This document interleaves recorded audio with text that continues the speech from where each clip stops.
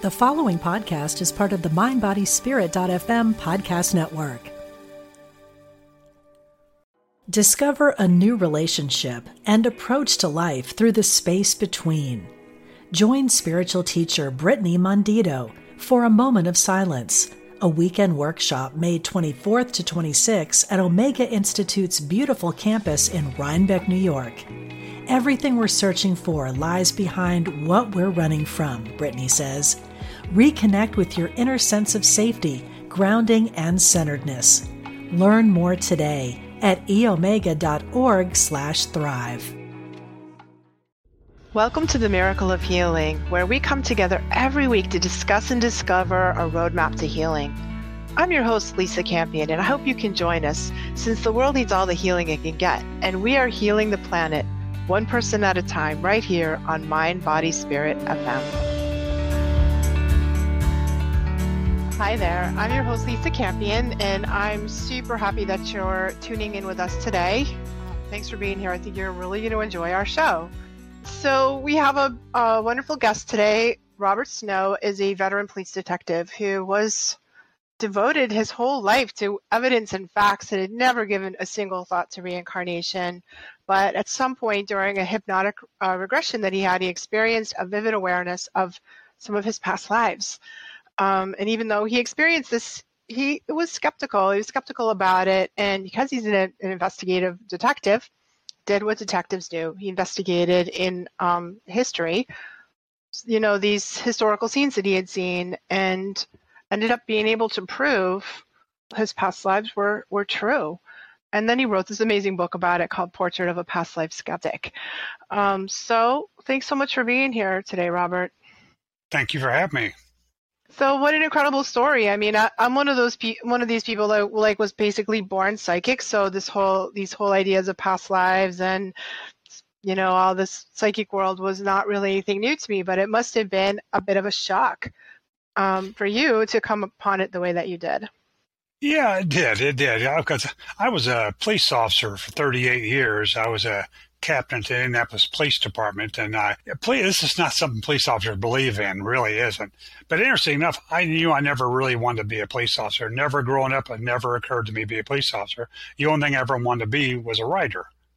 And I just fell in the police work by accident. So, but it turned out to be very fortuitous because it's nice to be a writer, but it's nicer to have something to write about.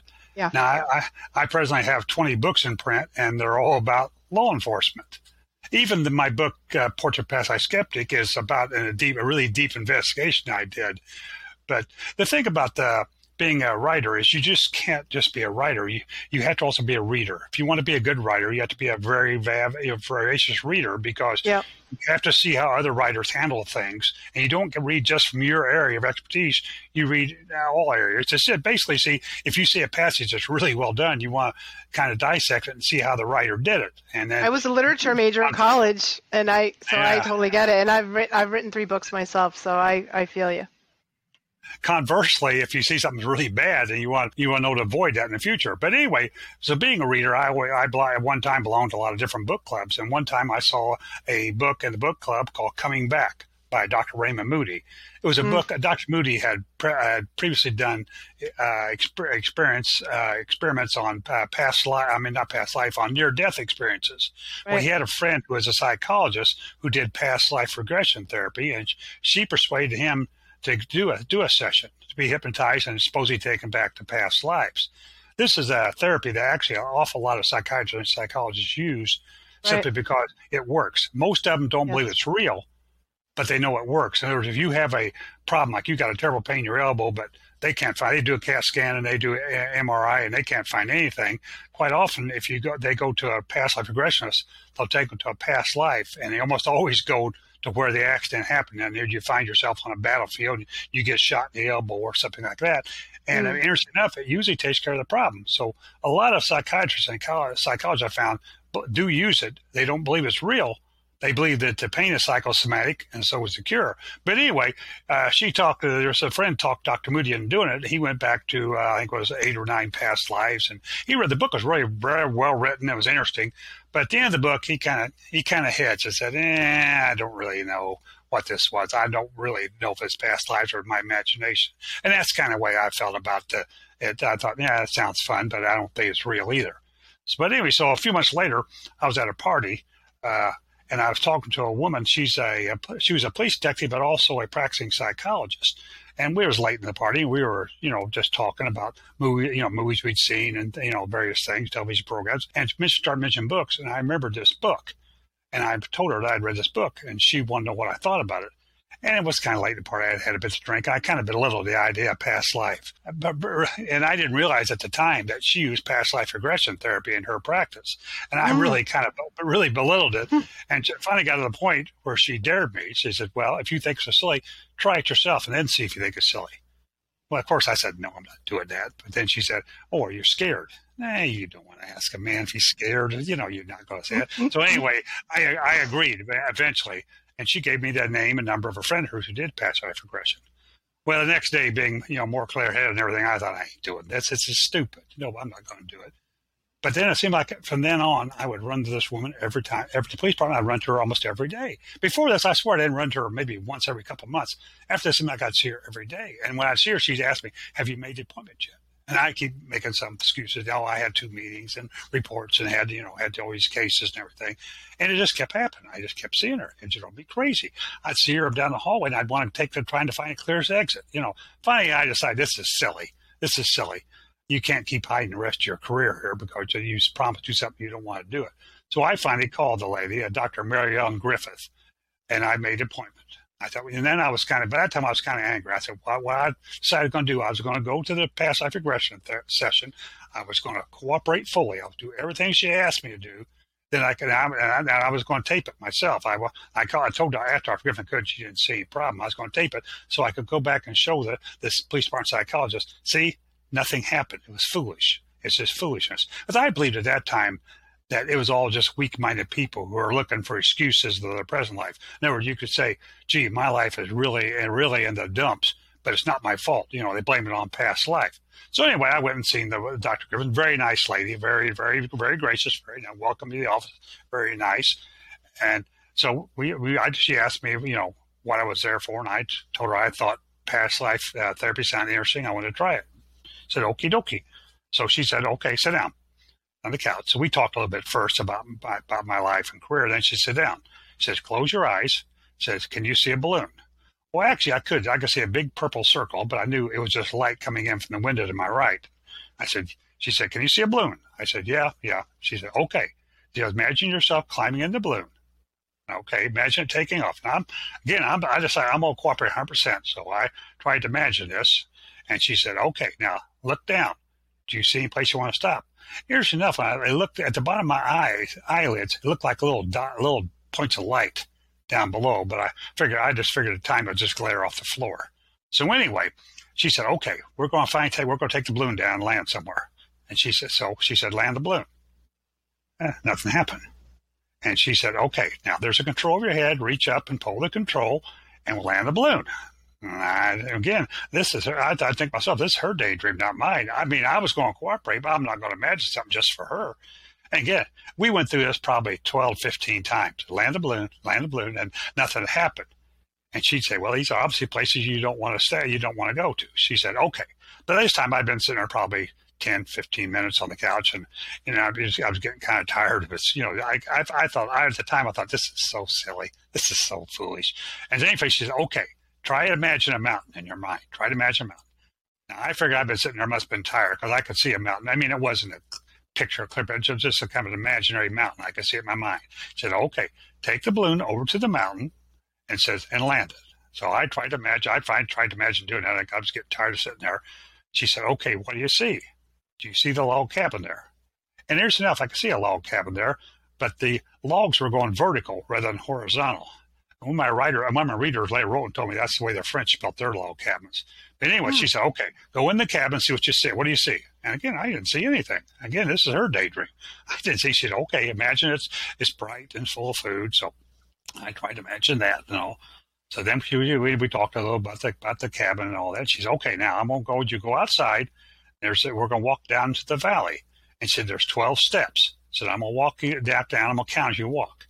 And it really got, she started counting as 12. And each number she got longer, 11, 10. And I'm almost starting to laugh. I thought, because this is like the stage hypnotist, it's silly. It's almost silly. So she kept counting, and I kept imagining myself walking down the steps. Interesting enough, when she hit something really bizarre happened. I was in a valley. I just don't imagine I was in a valley. I didn't, think it was a daydream valley. I was in a valley, and it was vividly clear. It wasn't frightening, but it was just startling. Because I knew what happened. I mean, I thought I was pretty strong-willed. I really didn't believe I could be hypnotized, but I realized the moment, yeah, you have been.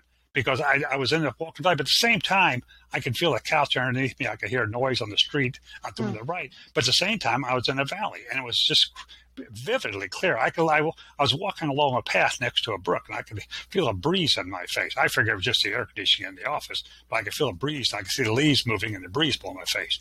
And it was so clear I could see the veins in the leaves. And again, I thought, it's a sound. This is kind of like going to Disney World, some amusement park, and being one of their virtual reality rides that is so clear. It looks real. I mean, it looks vividly real, but it's not. It's just your imagination or subconscious thoughts coming up. So anyway, she said, okay. She says, look down. What do you see? Look down at yourself. And I looked down. I could see 2 bare feet and dirty, hairy legs. I was wearing fur. In my left hand, I was carrying a piece of tree limb. I didn't remember this till I looked. I didn't remember the time, but I went back and listened to the tape, and she told me when I went down the valley, she said, I want you to go back to the very first life you lived on Earth. So I described it.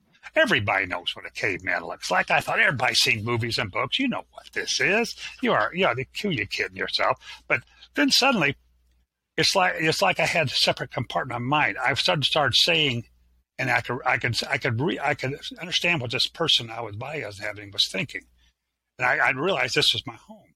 I told her, this is my home. So I live in a cave up on the side of the hill, and that's funny. And I would start talking, and I didn't know what. Usually, when you talk in this world, you always have a split second or two to think what you're going to say before you say it. Well, in this case, I would just blabber out something, and I had no idea I was going to say it. So she said, okay. Says, go to the cave, go to your cave. Again, I didn't walk there, just like a few moments of kind of gray fog, and I'm at the cave. And funny enough, I'm standing at the entrance to the cave, and whoever lived here was not very hygienic. It had a really bad smell. I was thinking to myself, the breeze I thought was just air conditioning. I couldn't figure where I couldn't imagine what's coming. The person who lived there wasn't hygienic. So anyway, I described the cave and everything to her. She said, okay. So I want you to go to your death. Go to your death and tell me what you see. So again, there was just everything that phased out, be like 3 or 4 seconds, like kind of a gray fog. When I came back, I wasn't in the body any longer. I was floating above him. And I could see a little skinny man laying on the floor of the cave, and he was shivering and coughing real hard. I could tell I was really, whoever I guess it was me at the time, was really, really sick. So I talked to the girl. She said, okay, then go out of the cave, look up over the valley. Do you see a light? So I went out of the cave, and over the valley, there was a big, bright light. He says, okay. Said, what was the point of your life? So what did you learn from this life? And again, I started talking for anyone to say, I said, the point was to experience loneliness. I didn't have anybody at all in this life. It was just me all by myself, my whole life. And that was the point. So again, I didn't know I was going to say that. So he said, okay, so go into the light. So I want you to go to a life where you did have someone. So I went into the light. And again, there's 3 or 4 seconds of gray fog. And all of a sudden, that scene come on. Now, I don't know if people are old enough to remember in the movie theaters the old days. Sometimes you start the movie and it'd be all blurry and you couldn't, it's real blurry, and all of a sudden it'd snap into focus. Well, this was what it was. For several seconds, I could tell I was walking along a street, but everything was blurry, and suddenly it came into focus. And I could tell it looked like I was in about the late 1800s because there were horse-drawn carriages and there were gas street lights. The street lights were gas lights. And I'm walking along, but the funny thing, I could feel the sun. It was a hot day. I could feel the sun beating down on me. Now, I'm sitting into a closed air-conditioned office, but I could feel the sun beating down on me. So she said, okay, what are you doing? I described myself to her, what I look like, my clothes and everything. She said, where are you going? And again, I just blabbered out, so I'm going to meet a woman. She said, okay, now you meet her, where do you go? I said, her and I went to an outdoor cafe. She said, what do you order? And I said, I ordered a glass of wine, and she ordered some kind of special water. So we talked about it for a few minutes, and she said, okay, so now go 5 years ahead in your life. What happens? So again, through the gray fog, and all of a sudden I'm in a hallway arguing with a woman who I somehow knew was my wife. this person, the person's body I was in knew it, and so I knew it. This my wife. We're having an argument about money, apparently. And finally, I just storm off and leave. And I walk down the hall, and I walk into a room. It's a very long room, and it's got skylights above, and the right wall, and when I walk in the room, is solid windows. I look around, there are just dozens of paintings hanging all over the walls. And again, suddenly, I realize I'm a painter. That's how I make my living. I'm painting. So we talk about this for a while, and she said, okay. She said, now I want you to go another 5 years in your life, and go in 5 years. So I go, and I'm at a party, at some kind of party. Now, I don't know what it was for, but I knew I was a guest to honor, and everybody kept coming up to congratulate me. And I could feel in myself, this is one of the happiest moments of this man's life. Whoever this person was, this was a very happy moment for him. You could feel that. I could actually feel that his happiness, how happy he felt about it. And she said, okay. I said, go 5 years. But I didn't. And that's the interesting about hypnosis. People seem to think they watch too much stage hypnosis and all. You're not really under the control of the hypnotist. You know exactly what you can do, whatever you want to do. Because she kept telling me, I go to 5 years, and I wouldn't. Simply because you think, how often in your life do you ever experience true happiness? Not that often. You wanted to stay in the happiness. Yeah. Why would you? Yeah. So I've stayed for a while. So finally, she said, "Now you need to go to the next life." She said, "I want you to go to your death." So okay. So I'm laying in this bed and in a bedroom in a bed, and I'm dying, and I see my body come. You know, everybody's seen movies. Everybody's seen ghost movies and all that. I saw myself come out of my body, and I went through the ceiling of the building I was in. And I looked around. I was in a huge city. There were lights to the horizon in all directions. Just a huge city, and I could tell that it looked like it wasn't winter or it wasn't summer. It's like fall. It was like a cool, crisp night. And Dr. Griff said, "Okay," says, "What did you regret about this life?" I told her I regretted that we didn't have children because my wife couldn't have children. And she said, "Okay, now go into the light." But again, I didn't. I saw myself flying through some woods. And the interesting, I could tell it was fall because the trees still had leaves, though it looked like a cool, crisp night. And rather than go to light, I saw myself flying through the woods. And all of a sudden, I was looking in the second or third floor window of a big mansion. And I'm looking in this room, and there's a big fire in the fireplace. And there's a painting over the mantel. Nobody's in the room, but there's a big fire in the panel. And I told Dr. Griffith I wanted to look at one of my paintings before I left. I wanted to look one more time at one of my paintings before I left.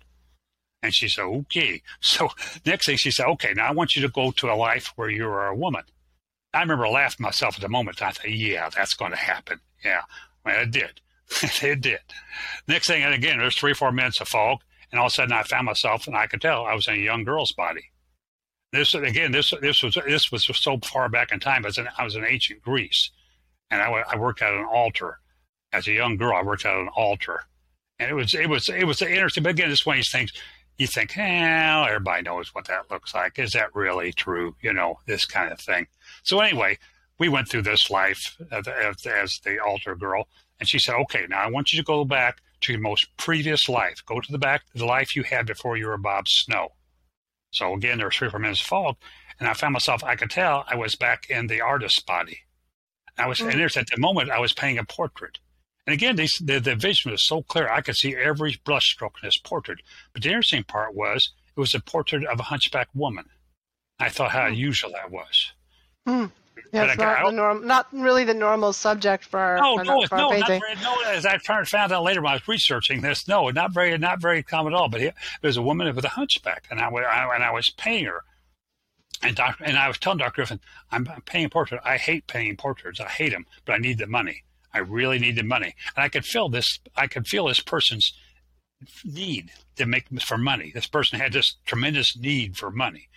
And again. So she said, okay, we talked about this a while. And said, now go 5 years ahead. And so I see myself, I'm having a real vigorous argument with someone about the lighting for one of my paintings. And I said, just having this big argument. So anyway, we talked about that for a while. And she said, okay, go another 5 years. So I go 5 years, and I'm in a garden, and I can hear piano music coming from a house real close. So I walked into the house, and my wife was there playing a piano with a lot of people standing around. She said, where are you at? I said, and again, I just blurted out. I said, we're in France. I had no idea how I knew that, but the body I was in knew that. I said, we're in France. So we talked a minute about that. She said, okay. She says, now I want you to go another 5 years. So again, there was a great fog. But while I was in the fog, all of a sudden I felt this tremendous grief come over me. I mean, tremendous sadness. I almost felt like I was going to cry. And I thought, this is silly. I don't know what I'm talking about. I said, she died of a blood clot. The doctor said she died of a blood clot. Now, I had no idea who I was talking about, but whoever it was, what woman I was talking about, she was very, very important to this person. Then, like I said a couple times, she died of a blood clot. Then all of a sudden, the recorder I brought wrong snapped off, opened my eyes, and it was over. Now I was kind of flustered because I'd gone there with so determined that nothing's going to happen. This is all silliness that I was really, I didn't know what to do. I was kind of flustered. Dr. Griffith asked me, he said, can you see how this relates to your present life and all this? And I really couldn't at the moment. I want to get out of there. I was too flustered about what had happened. More than that, so I went out, I wrote her a check for the time, went to the car, and I sat in my car for a while.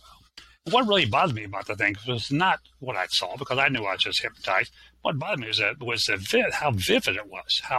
This wasn't like you just imagined. You couldn't really make that stuff up if you tried, right? No, I know. And again, I had thought about past lives before I went there, but a caveman, an altar girl, and a painter certainly weren't any of the three I thought would come up.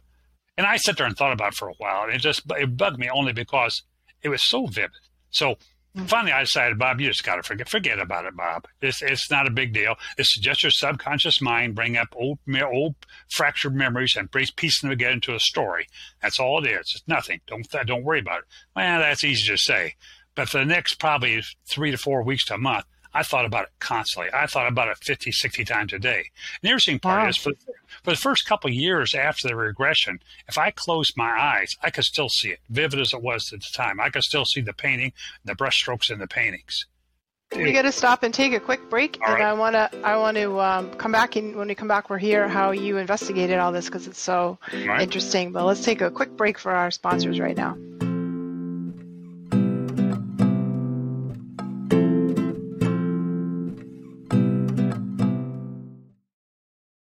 Discover a new relationship and approach to life through the space between. Join spiritual teacher Brittany Mondito for a moment of silence, a weekend workshop May 24th to 26th at Omega Institute's beautiful campus in Rhinebeck, New York. Everything we're searching for lies behind what we're running from, Brittany says. Reconnect with your inner sense of safety, grounding, and centeredness. Learn more today at eomega.org/thrive.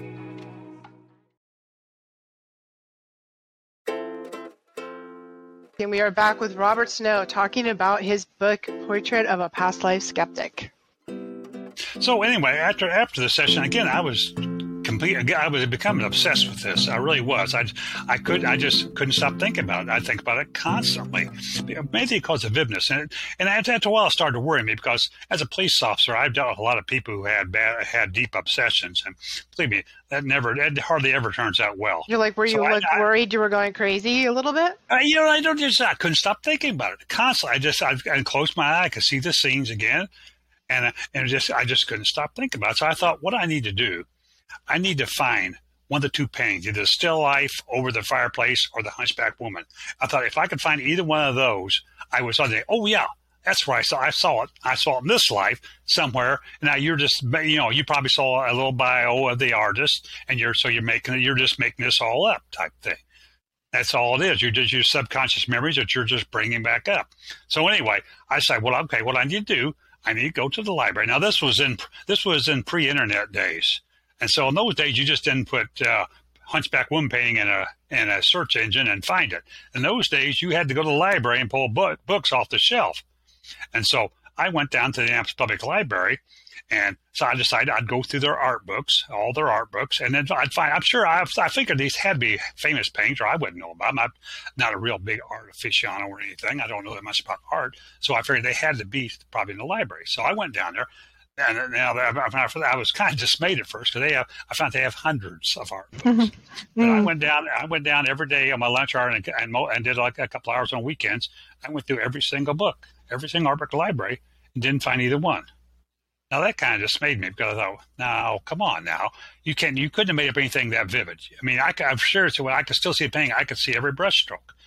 So I thought, well, maybe I need to find somewhere that maybe it has more books than here. So I started visiting various bookstores, around Indianapolis, and looking through their art collection, their art book collection, art books.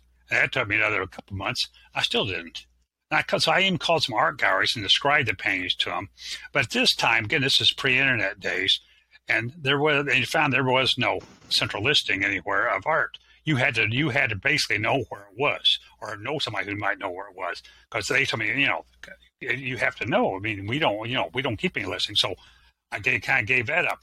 And finally, I even went back to Dr. Griffith for a second session. I thought maybe I could find out more about this. So I could see where this information come from. Now it was very interesting. I went through another session, but these were all lies way too far back in history to really be very proof. And every time I'd ask her about going to the artist, she would try to get me there. Nothing would happen. When we were done, I asked her, she said, well, obviously you know everything you need to know about him. Now, I didn't think so at the moment. It turned out she was right, but I didn't think so at the moment. So finally I said, well, maybe I need to find out what happened during this session. So I visited a New Age bookstore in Indianapolis and got some books on past life regression therapy. And in one of the books, I noticed it had a script for self-hypnosis. And so I thought, maybe I'll try that. Let me tell you something. That's a lot harder to do than you think. I'd probably tried it a dozen times. And twice, I could feel myself going into the state I was in Dr. Griffith's office. But it only lasts a few seconds. I would see the number 1917. That's all I'd see. I'd see the number 1917, then it'd be gone. So finally, I decided, when I was in charge of homicide, we had an 83% clearance rate in Indianapolis. And that's an excellent clearance rate for homicides. But that still means that 17% of the homicides a year go unsolved. Simply, we don't have enough evidence, we don't have enough information, and we simply can't solve it. And I figured that's what's going to happen. This is going to happen here. This case is just not going to be solved. I need to put it on the shelf and forget about it. Now, in murder cases, you put them on the shelf. You don't forget about them. If any new evidence came up, you'd immediately reactivate them. But you need to stop working on it because now you've searched every avenue and there's nothing left. So that's what I decided to do. It didn't work. I still thought about it all the time. But anyway, a few months later, my wife was coming to our anniversary was coming up. It was April, and our anniversary was coming up. And we decided to take a trip somewhere neither one of us had been. So she called one day when I was at work and wanted to know, how about New Orleans? I thought, well, that's not like fun. I'd never been to New Orleans. She had either. So we did a trip for New Orleans, and we had a good time there. She's a real art fan. History fan. She likes history. So when you go to New Orleans, you can't throw a rock without hitting some historical there. So we visited plantations and battlefields and all kinds of things. So anyway, the last day we were there, our plane didn't leave till the evening. And I noticed that in the evenings, we go down to the French Quarter and listen to the bands and have a few drinks, listen to the bands and everything. I noticed going down there, they're all kind of really interesting stores. Of course, they were closed at the time we went down there. It was evening. There were art stores. There were historic memorabilia stores. Antique stores. So we decided we'd go window shop in the French Quarter to spend our day. So we started doing that. We went to various memorabilia stores, and they had some beautiful antique stores down there. But anyway, we finally got to a street. It was nothing but art galleries. And we started at one end. There was just art galleries all down the street here. So we started looking at the galleries, and they had some beautiful paintings. But I noticed as we went down the street, the galleries kept getting smaller, and the painters more obscure. So finally, we got down to a little small art store at the end of the street. It was a Royal Street, by the way.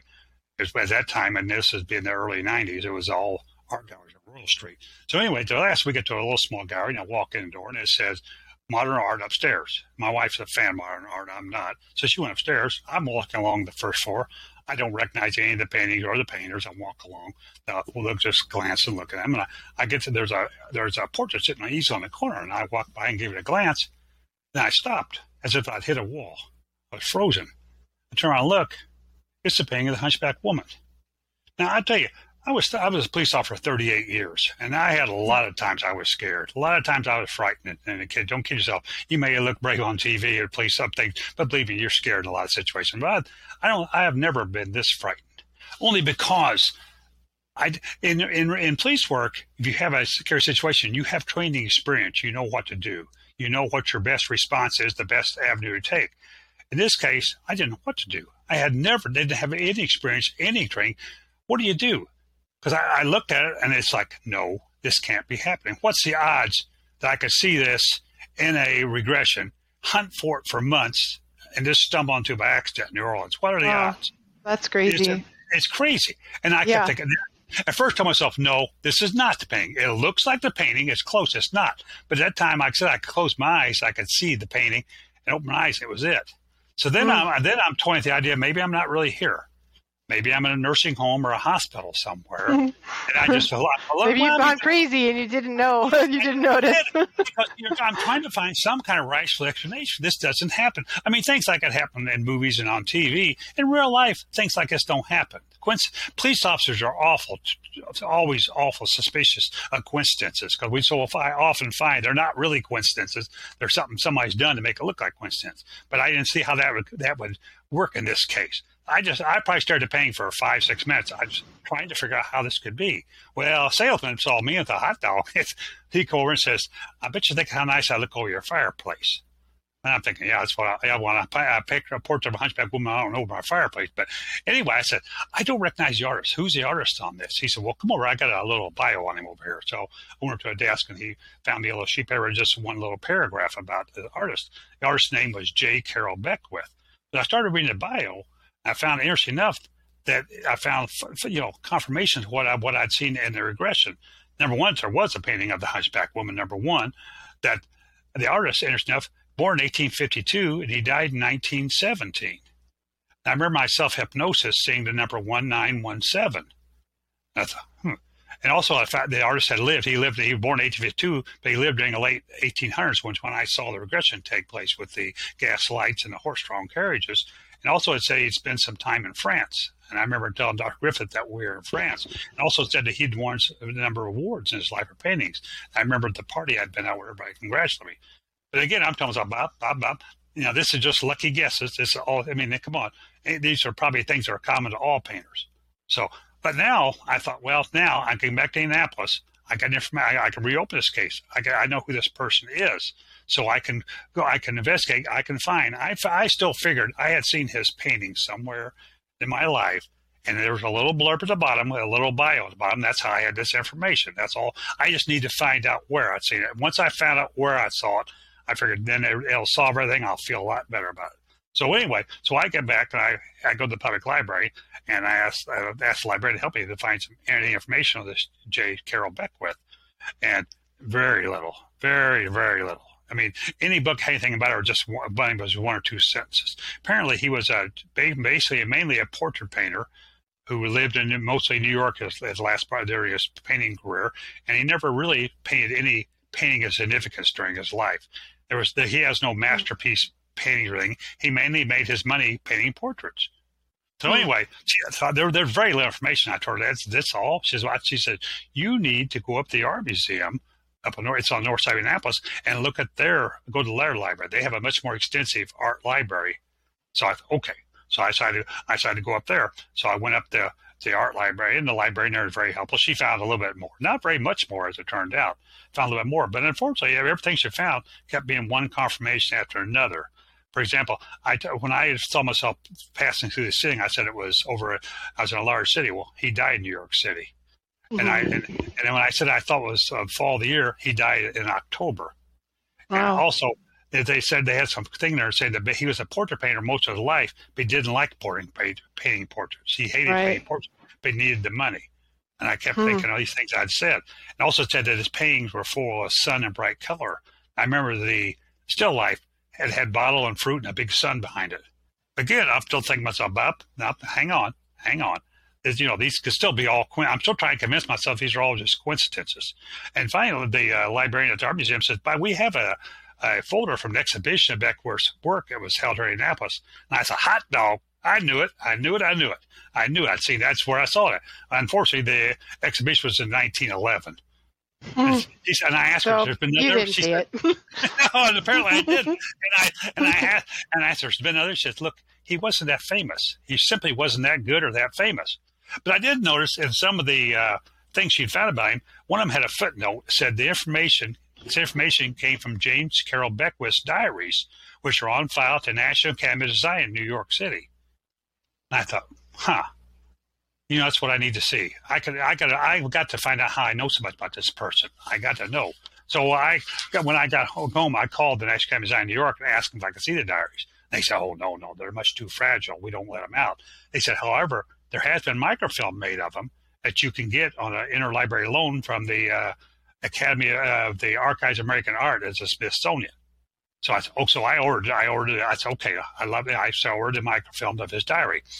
So they say to be about 2 weeks. So during that time, I got the tape of my regression back out, and I listened to it, and I wrote down everything that could be confirmed or denied, everything I'd said or done with Beckwith that could be confirmed or denied. And it turned out I found 28 things I could either confirm or prove false. At this point, what I was really looking for was the one fact that wasn't true. For example, I told him, I said, we didn't have children because my wife couldn't have children. Now, if it turned out he had a bunch of kids, then this is all wrong. This is not a real, true life regression. This is all screwed up. This is not really true. I was really looking for the denying factor. For example, I saw him order wine at that outdoor cafe. But I suppose if he's a teetotaler or never drink wine in his life, I could feel better about it, that this is not all real. So anyway, I wrote it down, and I got 28 things. So anyway, then finally, 2 weeks later, they called me, the library, said, your microfilm has arrived. So I said, okay. I went in real fast. Unfortunately, it turns out Beckwith was a very avid diary keeper. He kept a diary from age 19 to 65. Holy moly. 17,000 pages. Wow. Yeah, so what do you do now? So fortunately, he'd also had written an autobiography. So I thought, okay, maybe I'll pull it. And that was included in the microfilm. I thought, okay, I pull it up. Unfortunately, he started in 1917. He was kind of sickly, and he was living in Santa Barbara, California. He moved out there for the weather, I guess. And he started, but he didn't get very far before it. And there was only 23 pages to it. They only got up to age 21, so it was not much value. But also, I found that he had somebody had excerpted part of his diary and typed the pages. I'm not sure why. And I found a couple of interesting things in there. For one thing, he was talking about he went to art school. He went to art school in Paris. He spent 5 years in Paris going to art school. And he mentioned one time during a summer break that he went to Venice, where he lived on wine and burnt eggs. Oh, so we're just about out of time here. So I just want to wrap this up by saying, like, what was the tipping point where you really believed? Because we're unfortunately almost out of time, but I want to hear that part. I still didn't believe this, but the problem is what happened, I finally had card copy made of his diary, all 17,000 pages, and I read the whole diary. It took over a year. It took over a year because he used pencil and scribble. But anyway, I kept finding no denying factor. I kept finding one factor after another one after another one. Every one was confirmation. But what really put me over the edge was on December 5th, 1886, his mother, who was in church, died of a blood clot. Wow. Now, you can guess a lot of things about a person's life, but you can't guess what this person's mother died of. And I had said at the end of the regression, she died of a blood clot.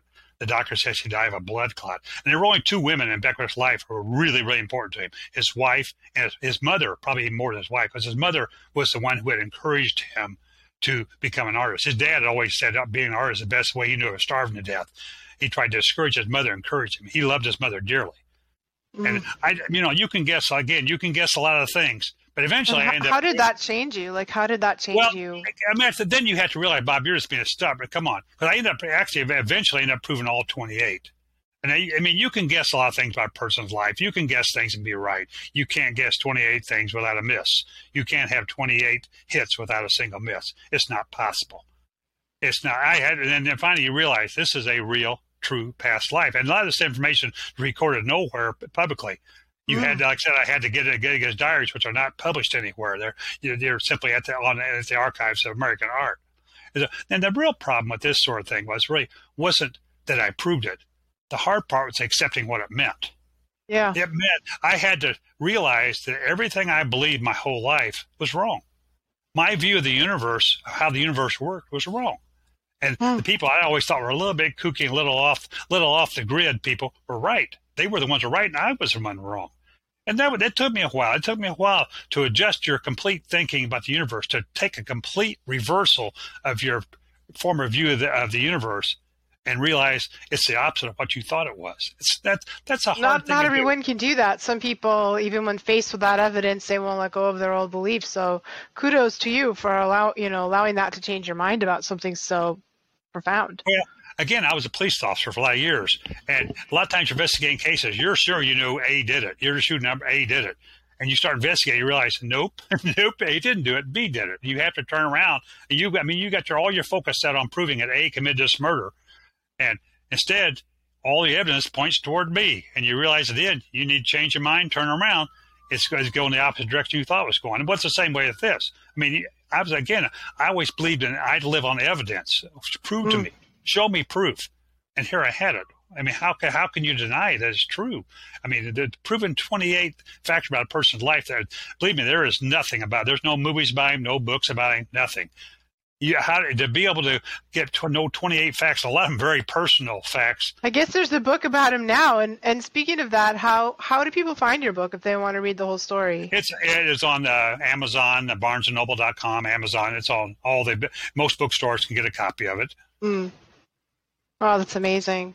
Well, thank you so much for sharing your incredible story. I hope everybody runs out and gets your book, Portrait of a Past Life Skeptic, because it's so fascinating how I think it's kind of like everybody wants to find proof that their past lives are true, and it's amazing that you actually did. Well, yes. I was kind of fortunate. I mean, I had a lot of enough during the investigation. I had a lot of information simply actually dumped in my lap from from sources I didn't expect. So I don't know. Coincidences. Yeah, there were an awful lot of coincidences happening during my search for information. There really were, and it got kind of spooky. At one time, it got almost kind of spooky.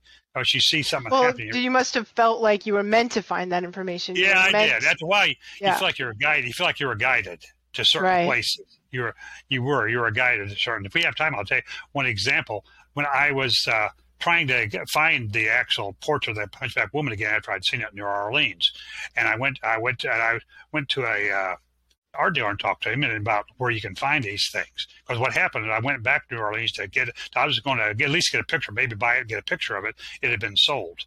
I lost track of it, so I was trying to find it. And a gentleman handed me a book of a magazine of American Art Review, and said, "This is how we find things we advertise in this book, paintings." And I opened it. The very first thing to open was a Beckwith painting, which is a real coincidence. It's called Fences. It was about and it was owned by on sale by an art gallery in New York. So I called this art gallery and talked to him about the Hunchback Woman. He didn't know anything, so he put me in touch with an expert on American art. Apparently, there's a lot of forgeries in art, and he uses this woman as a detective. And I was talking to her, and she just dumped him right from my lap. He had talked in his diary about working on his scrapbooks.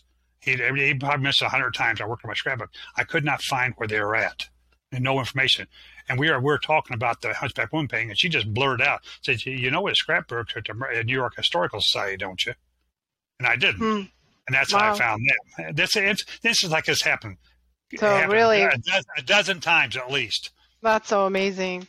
Well, thank you so much for sharing your incredible story with us. It was so fascinating, and I'm gonna buy a copy of your book so I can get all the ins and outs of it and finish reading it. So thank you so much, Robert, for being on our show today. Well, thank you for having me on your show.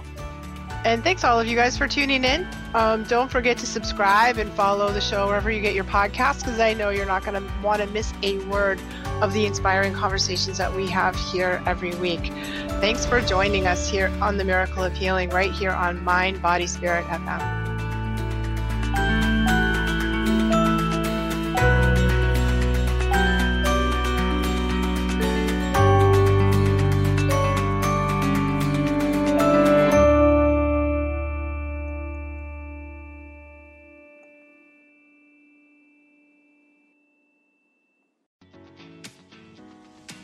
I'm Victoria Moran. Since we launched the Main Street Vegan podcast back in 2012, lots more people have discovered the way that moving in a vegan direction can infuse our lives with vitality, spirituality, and compassion. My guests are experts on every aspect of making this work in your real life and our real world. Join us for Main Street Vegan here on mindbodyspirit.fm.